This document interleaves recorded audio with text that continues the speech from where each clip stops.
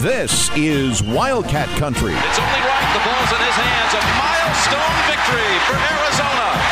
Simon says championship. All the inside scoop on U of A athletics. It's up for caught in the end zone. Arizona has scores a touchdown. Wildcats win. Let's go to work, fella.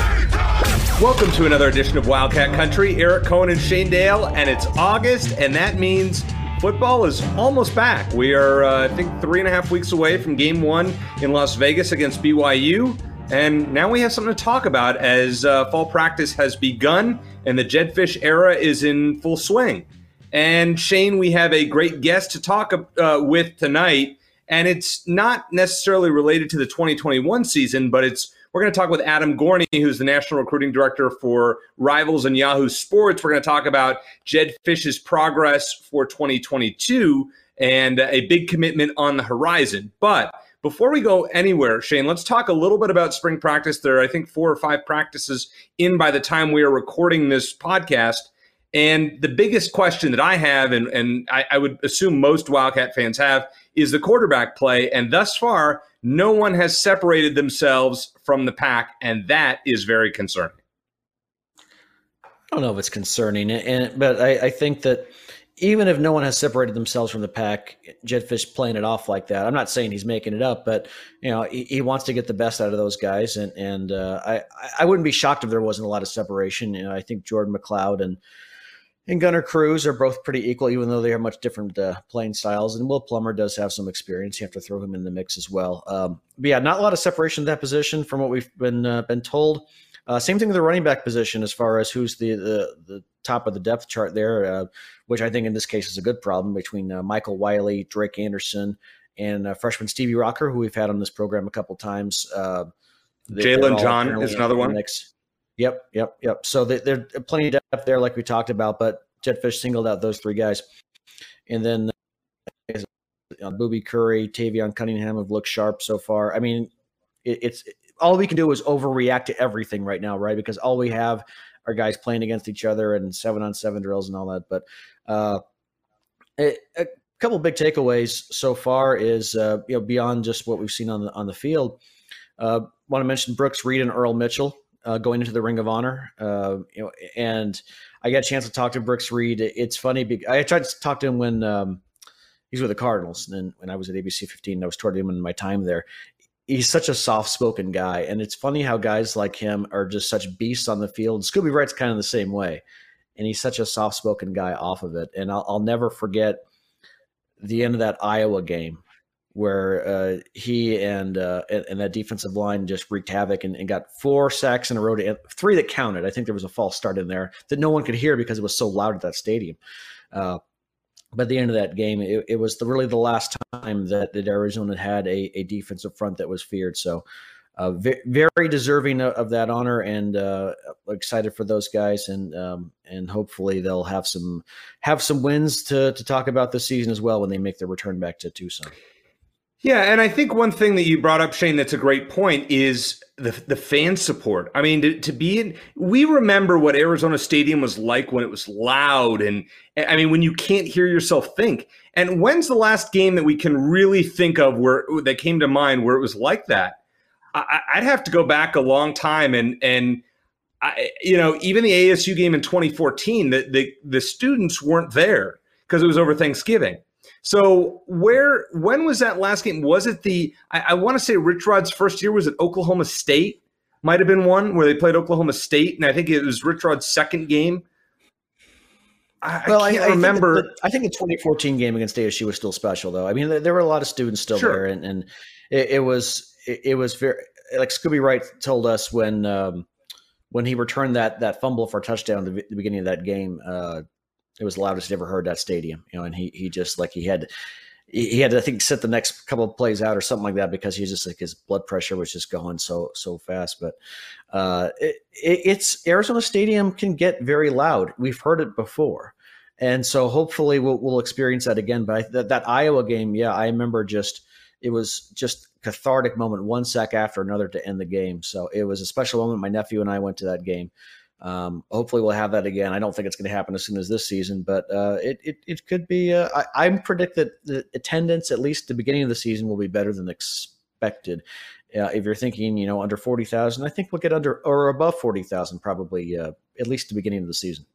Well, let's see, because the BYU game, in Vegas, if Arizona is competitive going into the fourth quarter, people are going to show up to see what Jedd Fisch does on September 11th of all days against San Diego State. I think, you're looking at a 45 to 50,000, probably 45,000 if Arizona is competitive against BYU. And I think that will make for a fairly loud stadium. And one thing to remember, Shane, is that Iowa game, as loud as it was, the stadium was not closed off at that point. So the north end zone was wide open. Now the stadium has the potential to be even louder because it's fully enclosed. So we're going to have some time. I made a bet with a friend the other week when I was in San Diego, and a friend of mine used to play quarterback in the early 80s for USC. And I said, I will bet you a certain amount of money that Arizona will beat USC with Jedd Fisch as head coach, and I gave it 4 years to happen. Do you think I made a good bet or a bad bet, considering Arizona has not beaten the Trojans since Rich Rod's first year in 2012? Yeah, I was going to say it was his first year. That was the only year that they beat him.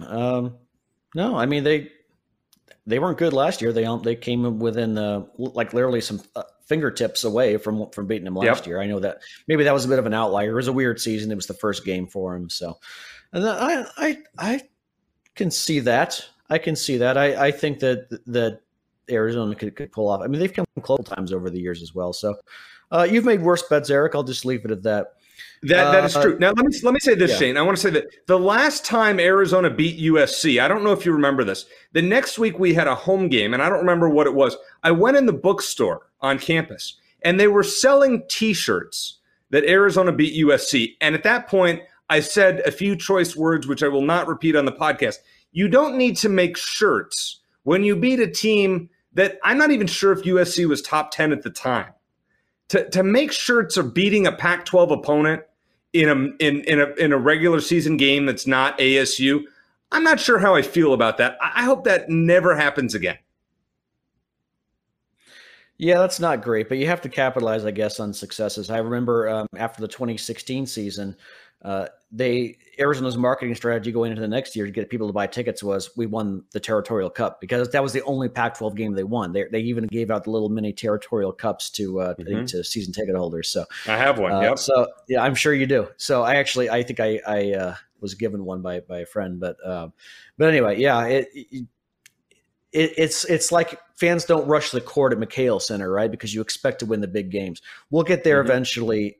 Under Jedd Fisch, if given time. Hopefully, if he continues in the right direction as far as recruiting. I know we're going to talk about that with Adam Gorney. The big one coming up, obviously, is the guy they call T-Mac, and I'm thankful we can call him that because I have a horrible time pronouncing his name, Tetaroya McMillan, who I'm sure I just butchered it again.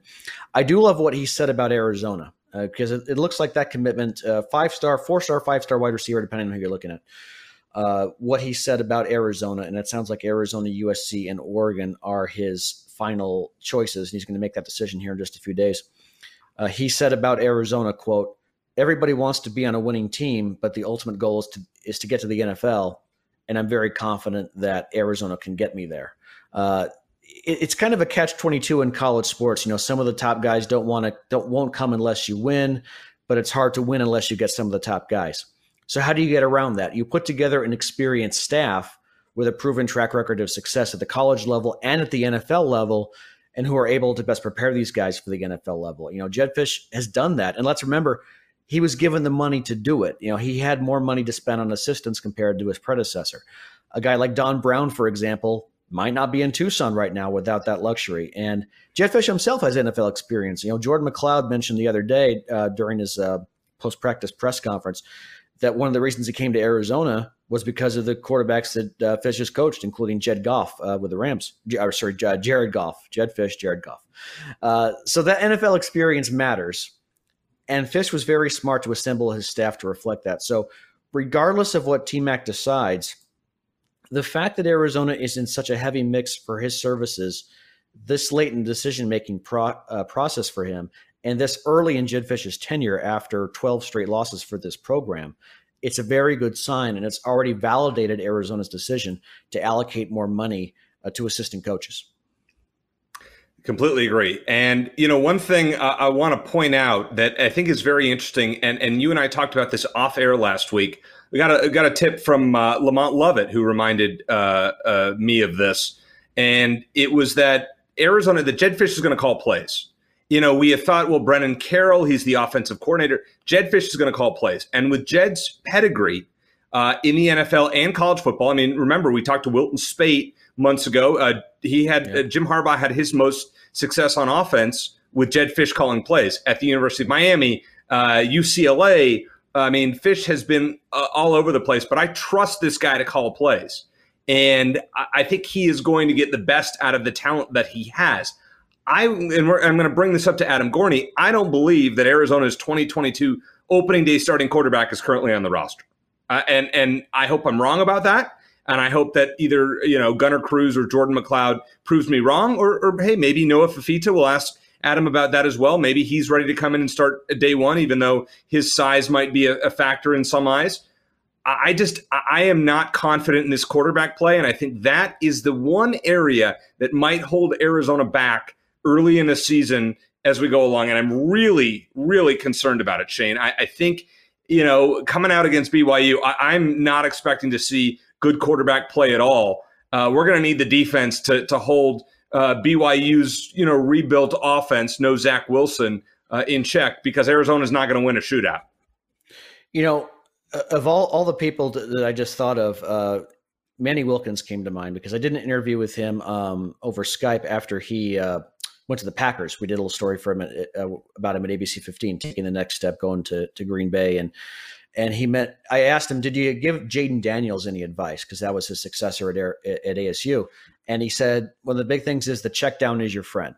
Like, don't be afraid to let your playmakers make the big plays. And so I think Arizona has enough big playmakers to where if you have a quarterback who's smart enough to dump the ball off, to check the ball down, they have tailbacks who can catch the ball, to receivers who can make plays in space. They don't have to do everything. And I think that's going to be important too when you have an offensive line that's very, very questionable as well. So I'm not sure if I agree with you about 2022. I just don't have enough information. Jordan McLeod could be great, or Gunnar Cruz could be great. We just don't know. But I understand your point. And I'm interested to see how they do, but I hope that neither of them, whoever the starting quarterback is, doesn't want to do too much, and is able to have enough intelligence and humility to let their playmakers make big plays. I want to mention something else that Jedd Fisch said. I think we're going to disagree on this, Eric. He talked about simplifying the uniform combinations, and he likes the idea. He specifically said of players wearing the same helmet each week, which is a big trade-off from or difference between this year or this coming season and previous years, where they have a bunch of different helmet and uniform combinations, which has become more popular in college football. That kind of surprised me, that attitude from Jedd Fisch, because all the different uniforms and helmet combos seem to be one of the things that kids love. But on the flip side of that, you think about the teams that are typically the best in college football year in and year out. Alabama, Ohio State, Oklahoma, Clemson, Notre Dame. They don't do a bunch of different uniform combos. They don't have to. They win football games and help guys get to the next level. And those things are infinitely more important than a million different uniform combos. So I'm kind of surprised, because I figured Jedd Fisch would go that direction, wanting to entice players with a bunch of different shirt and pants and helmet combos. But I think it makes a lot of sense for him to not go that direction. And I think it's kind of nice, because he doesn't feel like this program has to depend on those kinds of gimmicks, like a "we just beat USC" shirt, like you kind of alluded to earlier, in order to bring top guys into the program. All right. So first of all, let me just say this, Shane. I love the classic uniform combos that they went back to, the 90s Desert Swarm, for example. I love that. That's the best look. The gradient uniforms of the last few years were terrible, but I love the red. I love the red uniforms. I love the red helmets. I mean, you look at the all-red combo that Arizona wore, I believe it was against ASU in 2014, but I don't remember their first game that they did it. I know I was very excited. I think it was against USC at some point. I know they wore them all reds against USC in 2012 as well, but I love that. I wish the red pants and the red jerseys stayed in play, and I guess we'll find out about that. I don't mind the white helmets, but I did love the red jerseys, and I like blue, but I love wearing red to the games. I mean, I'm wearing red right now. I love wearing that. Yeah. It was fun to wear. I always chose when I'm going to the home games, I'm going to wear the color shirt, polo shirt, or whatever shirt, polo or t-shirt of the jersey that they're wearing. I like wearing red over blue. I just my choice. I would be disappointed if those red jerseys were phased out. I mean, listen, these are way better than the alternative. I mean, these jerseys the last few years, whoever came up with them must have been drunk. They were terrible. Some of the worst jerseys in all Arizona sports I've ever seen. But so there's an improvement there. Just keep red around, Jedd. That's all I can ask. I agree with you to that point. I think we should.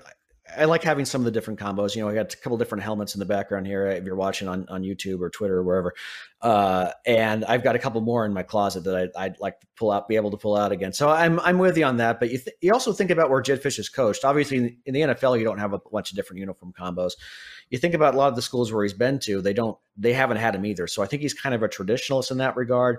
And again, I like the idea that you don't have to necessarily change things up every week to try to get fans excited, because frankly, it hasn't worked for Arizona either. No, you win football games, that gets fans excited. Then you win and help guys get to the next level, that gets the players excited. So as long as he has that, I'm fine. I agree with you though. I prefer the red. I hope that we have another. I'd love to have another red out again at some point, but I also okay with the idea of simplifying the uniforms, especially now that we have the old Desert Swarm look back in the mix. Well, we will talk throughout the month of August more about training camp and what to expect before Game 1 of the 2021 season against BYU. But now let's talk to Adam Gorney from Rivals and Yahoo Sports about what the future looks like for Arizona football here on Wildcat Country. We're very excited to have, for the second time on Wildcat Country, Adam Gorney, who is the National Recruiting Director for Rivals and Yahoo Sports, join us to talk everything Arizona football recruiting. And Adam, surprisingly, Arizona is ranked number 41 in the 2022 class as of right now. And to me, that's a shocker, considering Jedd Fisch hasn't coached a game. How surprised are you at Fisch's recruiting efforts thus far before he's even, they have even played a game this year? Yeah, I think a few things stand out. One, he's been very aggressive. He's gone after a lot of guys. He's been active on social media. He has his assistants going out after people. I think all of those things help. June definitely helped. Getting people onto campus finally, showing them around, showing him his vision, showing that has so much experience at every level. All of those things definitely help. And just bringing back excitement to Arizona football. And for you guys who cover it super, super closely, I see it from afar. There was a little stale for a while there with Kevin Sumlin. It just wasn't going in the right direction. He couldn't get players to come to play for him. So I think now with Jedd Fisch there, that has definitely changed. There's excitement around the program again. You see some of the kids committing in the last few months. And, there's a lot of talented players there in the class so far. Adam, again, like Eric said, thanks again for joining us for the second time. We really appreciate it. We had Keon Burnett, four-star tight end, on the show last week, right after he committed to Arizona, one of the biggest commits they've gotten in a couple of years, really. In terms of rankings, he's the best recruit Arizona's landed during the Jedd Fisch era, which, to say the least. What are your overall thoughts on Keon? Outstanding prospect. I think that visit over the summer really changed his mind. And I think we're going to talk about other players from Anaheim Servite coming up here in a little bit. But he is a kid who can be a flex tight end. He could be a big wide receiver. You can move him all around the offense and use him in different ways. And there's a clip of him. And if people haven't seen it, go to YouTube and do a Keon Burnett DK Metcalf search. And obviously he doesn't look like DK Metcalf physically, but there is a play from last season where the guy strips the ball, starts running down the field. Burnett from about the end zone tracks him down about 90 yards. And just to have that motivation, that level of competitiveness, that speed is exactly what Arizona is going to need on their offense. He has great hands. He's a flex tight end. And in the Pac-12, that's going to be perfect. USC really wanted him, really wanted to keep him. They couldn't after that visit. And I think he's going to be a big addition to Arizona that could step on the field early. Like you said, we're not done talking about the Servite guys. As big a commit as Arizona got with Keon, landing his teammate, wide receiver, I'm going to butcher his first name again, Teteroya McMillan. He'd be considered an even bigger get based on Rivals recruiting rankings. It looks like his final three, he doesn't really have an official final three, but it looks like it's down to Arizona, USC, and Oregon. What makes him special, and do you have an idea of what he's going to end up deciding here in a few days?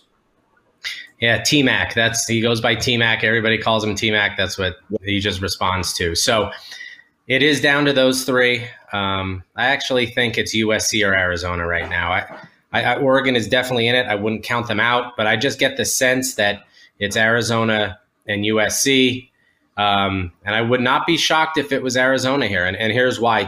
Two of his teammates are already committed, his quarterback and another wide receiver tight end on the team. He is a kid that doesn't really get into like the big time recruiting stuff. He's not a guy that's kind of just chasing all the offers. He's definitely a unique player. And here's an example. I talked to him during the pandemic in the spring, and I said, who are your top teams? Who do you like? We haven't really talked a lot. He doesn't really respond to phone messages or Twitter messages or really anything. You could only talk to him in person most of the time. And he said, I don't even know. He said, I was in Hawaii for the last month, and I didn't even have my phone with me. So definitely a different kind of guy, not a guy that's just constantly on social media and doing that thing.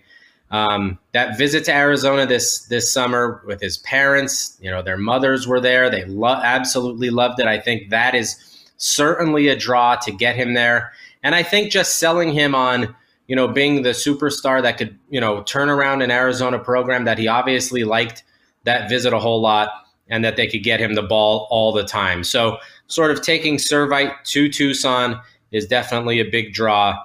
But obviously USC is right there as well. And turning them down has been difficult. It was difficult for Keon Burnett, although he flipped. Staying close to home, staying close to the beach, which is important. All of those kinds of things for T-Mac are going to be factors. So right now, if I had to guess, I would say USC has a slight edge, but I don't even think USC knows exactly right now what's going on. What's your take on Noah Fifita, who's T-Mac and Keon Burnett's quarterback? He's 5'10", so he's not the tallest, and we've had him on Wildcat Country before. Very good kid. Is this a guy who can start, in your opinion, right away in college? So this is a tough ranking, and it's a tough evaluation because on the field, Fifita is phenomenal. But 5'10" is incredibly generous, I would say, in terms of how tall he is. I'm about 5'9", and we're eye to eye, if not he's a little shorter. So, but the problem, that's the one thing. So when, I had the same problem with Bryce Young, but he's phenomenal and a big time playmaker. And so the thing that I like about it is that Jedd Fisch wants him. He obviously knows quarterbacks. He knows how to develop them and get the ball out. But this is going to have to be a situation where Arizona fans are going to see Noah Fifita, and he is not big. So he's not going to I don't think he's going to get much bigger. It's not like he's going to sprout to 6 feet, 6'1" overnight. So this is something where the offense is going to have to be tailored to his height, to getting outside of the pocket a little bit more, to kind of rolling out and throwing on the run, all things that he does incredibly well. He's most comfortable doing those kinds of things, probably because he can't see over the offensive line all that much, and he wants kind of vision down the field. So will he be a mid-level 4-star? Probably not, just because of the risk that entails in playing in the Pac-12 and projecting into that. But he is a kid that has the talent, the arm talent, the accuracy, the leadership. People listen to him. He's a great teammate, a likable kid, all the things. He can pick up an offense very quickly. All the things that you want from a quarterback that's young like that. But you're going to have to swallow the fact that he is very undersized at the position, and Jedd Fisch is going to have to work with him in terms of that as to how the offense runs. Yeah, because when you think about a pro-style offense, having a smaller quarterback. Now look at Kyler Murray at Oklahoma. This is a spread offense, and it actually worked. But how does a smaller quarterback in the Russell Wilson, Kyler Murray, and I know Wilson's taller than Murray, but how does that work in a pro-style fit? It's going to be interesting to see. And I kind of tend, football has become almost positionless now, in the sense that an edge rusher? Is that a defensive end or an outside linebacker? A nickel corner? Is that a cornerback or a safety? You watch the NFL and even a lot of college football now. Alabama has 2 down linemen, 7 standing, 4 blitzing from the back. I mean, all of those things. And now on offense, that's becoming similar too. You run a pro-style offense, which means that there are pro-style tendencies. There's blocking tendencies and those kinds of things. But you could still run read option from a pro-style system. You could have, flex guys. You could have the quarterback running from pro-style. The old style of, Urban Meyer's offense, he's always said that his offenses are all pro-style offense. The pro-style, kind of definition of a pro-style offense in terms of how they block and how they see the offense. But he always had his quarterback in shotgun. He always had, motion guys. It's not just, the old style of quarterback under center, 2 wide receivers, a tight end, and 2 guys in the backfield. So that's not what we're going to see. I think if that's the discussion, Fifita would not be really suited to what that offense would look like. But I think in terms of those kinds of things and in terms of what they're looking for, getting the ball out quickly, read option, getting guys in motion, having guys flex out while still having sort of pro-style tendencies is what the offense would probably look like. Adam, Jedd Fisch obviously put together quite a coaching staff, and that seems to have paid off recruiting-wise. Jordan Paopao obviously leading the way to get Keon Burnett. What assistants on Jedd Fisch's staff have really stood out to you the most as far as being able to really recruit well in terms of already getting commits or getting guys interested who might not otherwise have been interested in a school like Arizona? Yeah, and that's the thing. That's the one thing that's important here is having the head coach is incredibly important. But he really is like the closer, he's the guy that really closes and does that kind of thing. Jordan Paopao is definitely super important. He's an aggressive guy that goes after everybody, and he's going to get people. Having Don Brown as your defensive coordinator, kids know the name, obviously, from all of the success he had. Even if he's not, in your face out there recruiting, having someone established like that is going to bring in interest on the defensive side of the ball. Brennan Carroll is a guy with a lot of connections who's going to bring interest. Jimmy Doherty is going to be a guy that has, connections throughout the Pac-12. All down the line, Scotty Graham at running back. So all those guys and more, what Jedd Fisch has done, what really good coaches do, is they become the closer, and then their position coaches, they bring in high-profile guys who are super competitive and want to go after people and aren't going to take a back seat to anybody and will lose a lot of recruiting battles, but you don't need to win them all. So you win some of them, you get some really talented players in there, and you start turning the program around that way. There's definitely energy that wasn't there before. There's definitely sort of a new vision that might not have been there before. And there's assistant coaches there, some high-profile names, some guys with a lot of years under their belt, and guys that will go out and recruit to Tucson. I feel, getting back to the quarterback position, I feel that Arizona's 2022 starter is not currently on the roster. And I know you touted Gunnar Cruz earlier this spring, but I know there will be some other, and we know, let's assume Fifita is not ready to start day one. I know there are some guys that might be available on the transfer market, and one that went to my high school, albeit I'm quite a bit older, is Jack Miller at Ohio State. Can you think of any other guys that maybe Arizona fans, and I know this is kind of a weird question to ask, might want to keep an eye on as far as transfer quarterbacks with ties to the state of Arizona over the next year? Yeah, that's going to be interesting because the transfer portal has become something that is undoubtedly going to be important to all schools, and it really has affected how people recruit the position, not only quarterback but across the board. There have been teams that have talked about reserving spots for guys just because they don't want to fill up their spots with with high school kids. So that's going to be very tricky. I think Miller is one that I would watch very, very closely. And here's why. He's just not going to win the job at Ohio State. I don't want to say no chance, but CJ Stroud looks like the day one starter.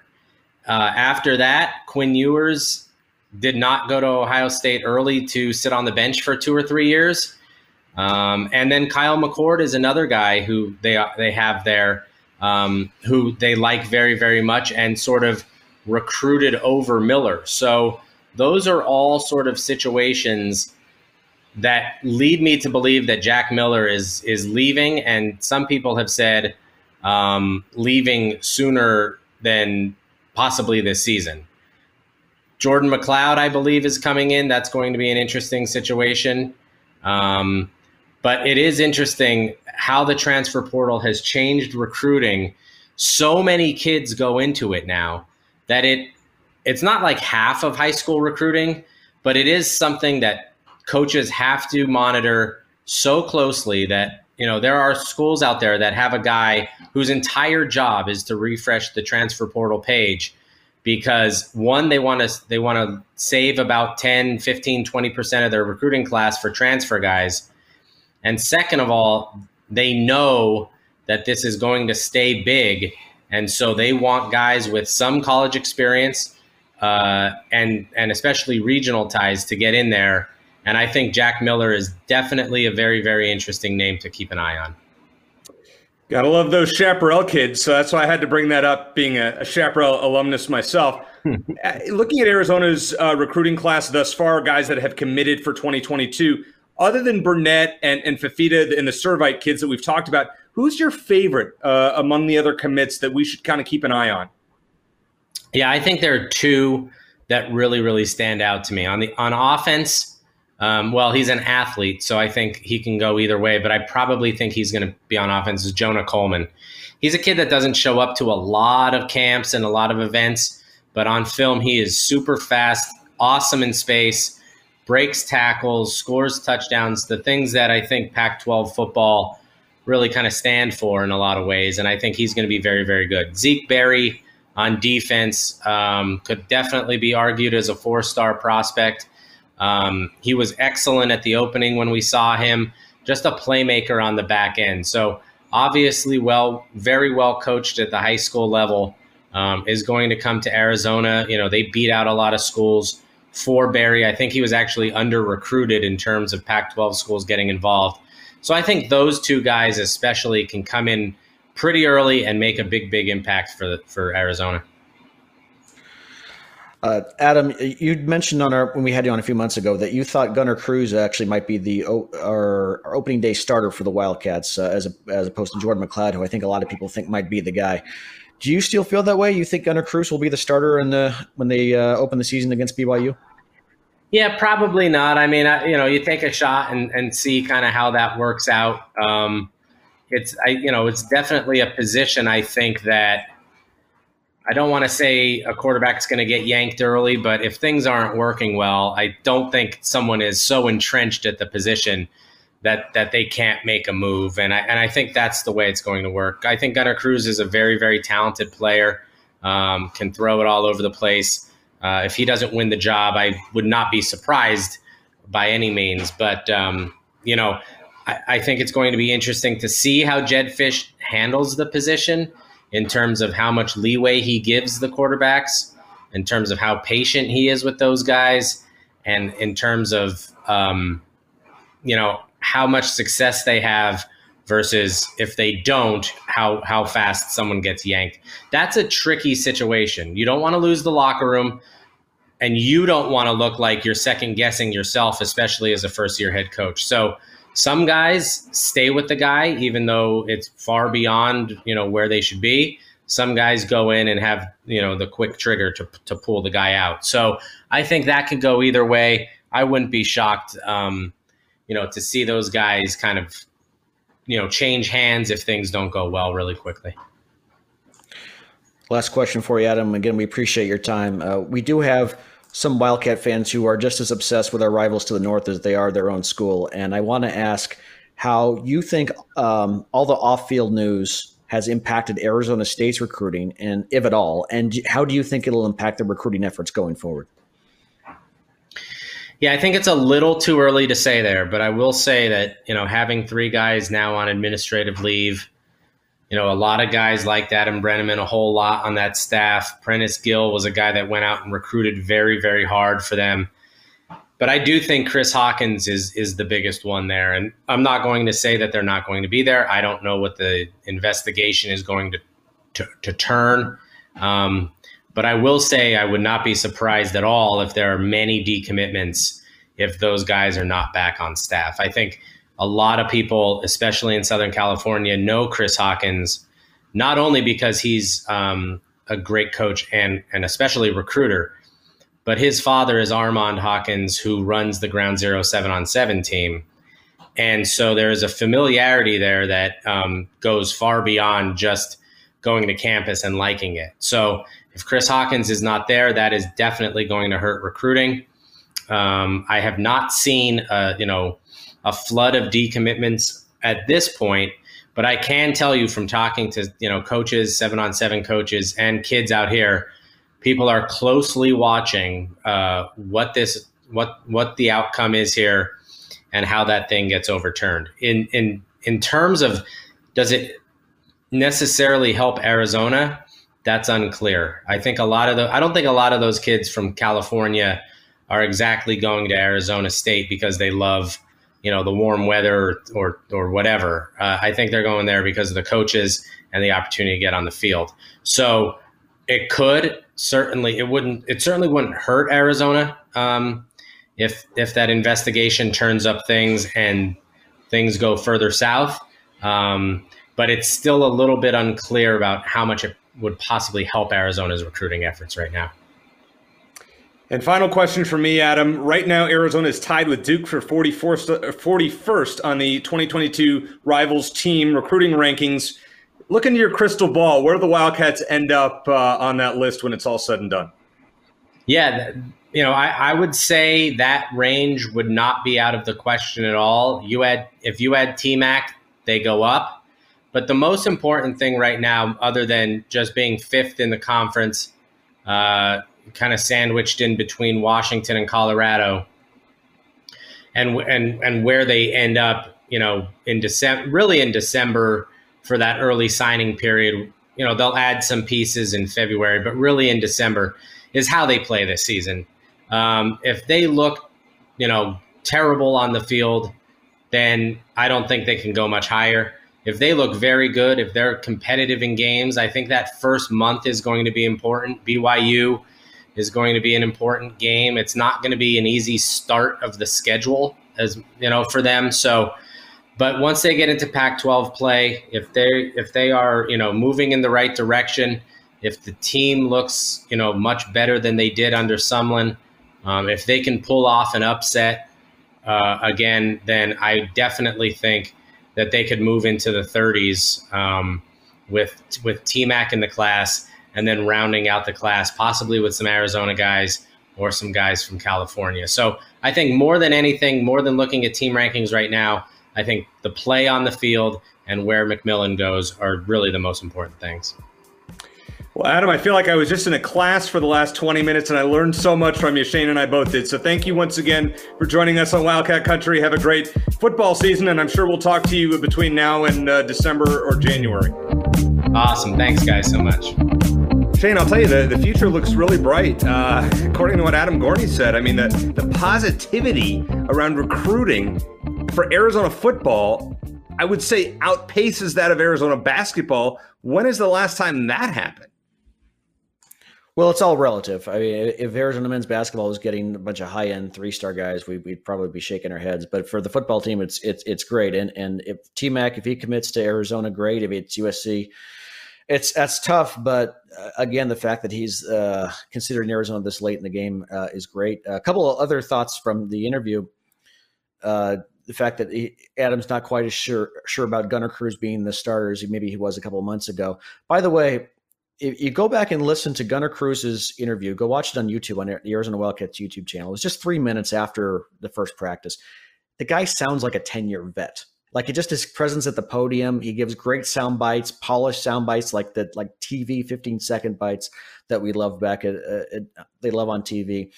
I don't know how that's going to translate to anything on the field. I'm just saying the guy sounds like he's been in the NFL for 10 years. So he sounds a lot older than he is.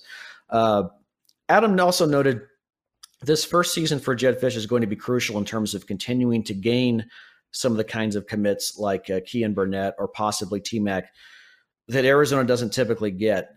In a way, I guess it's almost an advantage for Jedd Fisch to have no head coaching experience, save for the 2 games he coached as an interim coach at UCLA, because he and his staff can talk up the program and tell recruits just how well coached they're going to be and how they're going to prove people wrong and help them get to the next level. And there's really nothing to base that on to this point except just the promise of what they've put in place. Well, if Arizona's awful in Jedd Fisch's first season, I'm talking a 1-11 or 2-10 awful, because 4 or 5 wins would have to be considered a step in the right direction, then the recruiting trail is likely to get a bit rockier going forward. If Arizona goes 4-8, is competitive in most of its losses, and shows improvement from the beginning to the end of the season, which we agree is super important, that'll be all this staff needs, I think, to convince future 4-star guys and maybe even a 5-star guy here and there that not only are you going to be coached well and have a better chance to play in the NFL if you come to Arizona, but you'll have a chance to win too and be, like Kean Burnett told us, a part of something even better than what Arizona was during the Desert Swarm era. That's a little ways off, but if Arizona has that kind of season, that 4, maybe 5-win season with a lot of upside, then that good recruiting could continue in the future and even get better going forward. Yeah, that's very true. That's very true. I just want to point something out. I know we haven't even started 2021. I brought this up to a couple of the recruits, I believe. But when you look at Arizona's non-conference schedule next year, it's eye-opening. I just want to point this out. I know it's early. I'll probably talk about this, 7 more times between now and then. They open at San Diego State in a stadium that I just drove by that will be brand new. It'll be the first game September 3rd next year. Then they come home to face Mississippi State, and you're like, okay, Mike Leach, that's going to be tough. But then, Shane, I mean, this is a game that I would probably cancel if I was Jedd Fisch in Arizona. They face North Dakota State, who is one of the best 1AA teams, FCS teams, I guess was what it's called. They won, 5 straight titles before last year. Why would you cancel that game? Because there's no good. It's not like you're going up to North Dakota and playing them. You're not going to get on big TV for that game. It's going to be on Pac-12 Network as is. And the only downside, you schedule a patsy. You got 9 Pac-12 games. There's no reason to play that game whatsoever. None, in my opinion. I think North Dakota State is respected enough to where if it's a close game or even a loss, it wouldn't necessarily be like. Yeah, but where are you winning a non-conference game? Where are you winning a non-conference? At San Diego State, home Mississippi State. You're going to be 0-3. Assuming. So, right? How about we play this season and then see how they shape up going into next season, and we could revisit this. Okay, fair. I just saw that. I was looking this past weekend, and I was just alarmed by it. I was wondering when the Mississippi State series started because they play next year and then the following year in Starkville, and with the bells and everything, that'd be a fun road trip to make. I don't know how you get there, but it'd be a fun road trip to make. It's alarming that non-conference schedule is probably the most daunting.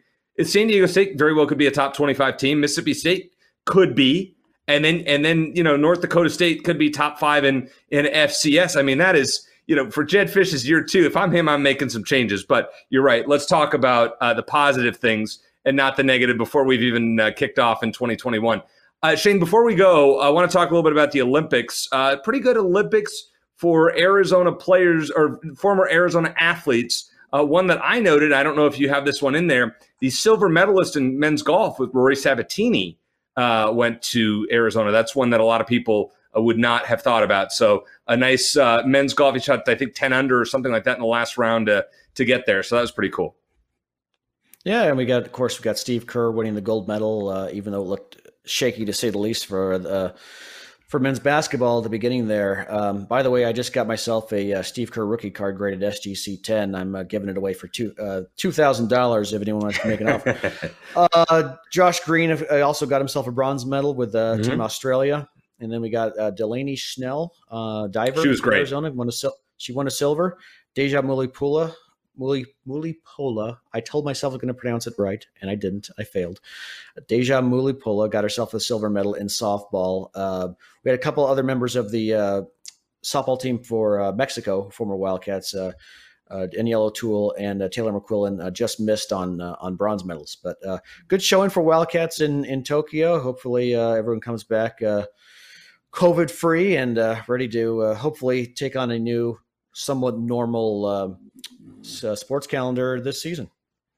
Isn't it embarrassing that baseball and softball are not going to be in the 2024 Olympics, but they'll be back in 2028 when they're played in LA? Just don't understand how you get rid of sports for, I guess, breakdancing is replacing baseball. And so, I mean, is that not the stupidest thing you've ever heard? And that's just beside the point. On the softball side, it's frustrating too, because you remember the ladies got the silver medal and they were devastated against Japan, and then they phased out softball like they did for 2024. So they knew not only did they get the silver, they weren't going to have a chance to come back and win the gold in 4 years. And so this team is facing the same thing, which really stinks. But still happy that some Wildcats are going to bring back some medals nonetheless. That is absolutely true, and it will be interesting to see how many Wildcats in 2024 and 2028 will be medalists. But Delaney Schnell got a lot of big TV coverage. We had talked about her. I know you had mentioned her often in your weekly updates, your weekly sports updates. So it's pretty cool to see her, that pay off to get that silver medal in diving. Not that I understand diving one bit, because I don't.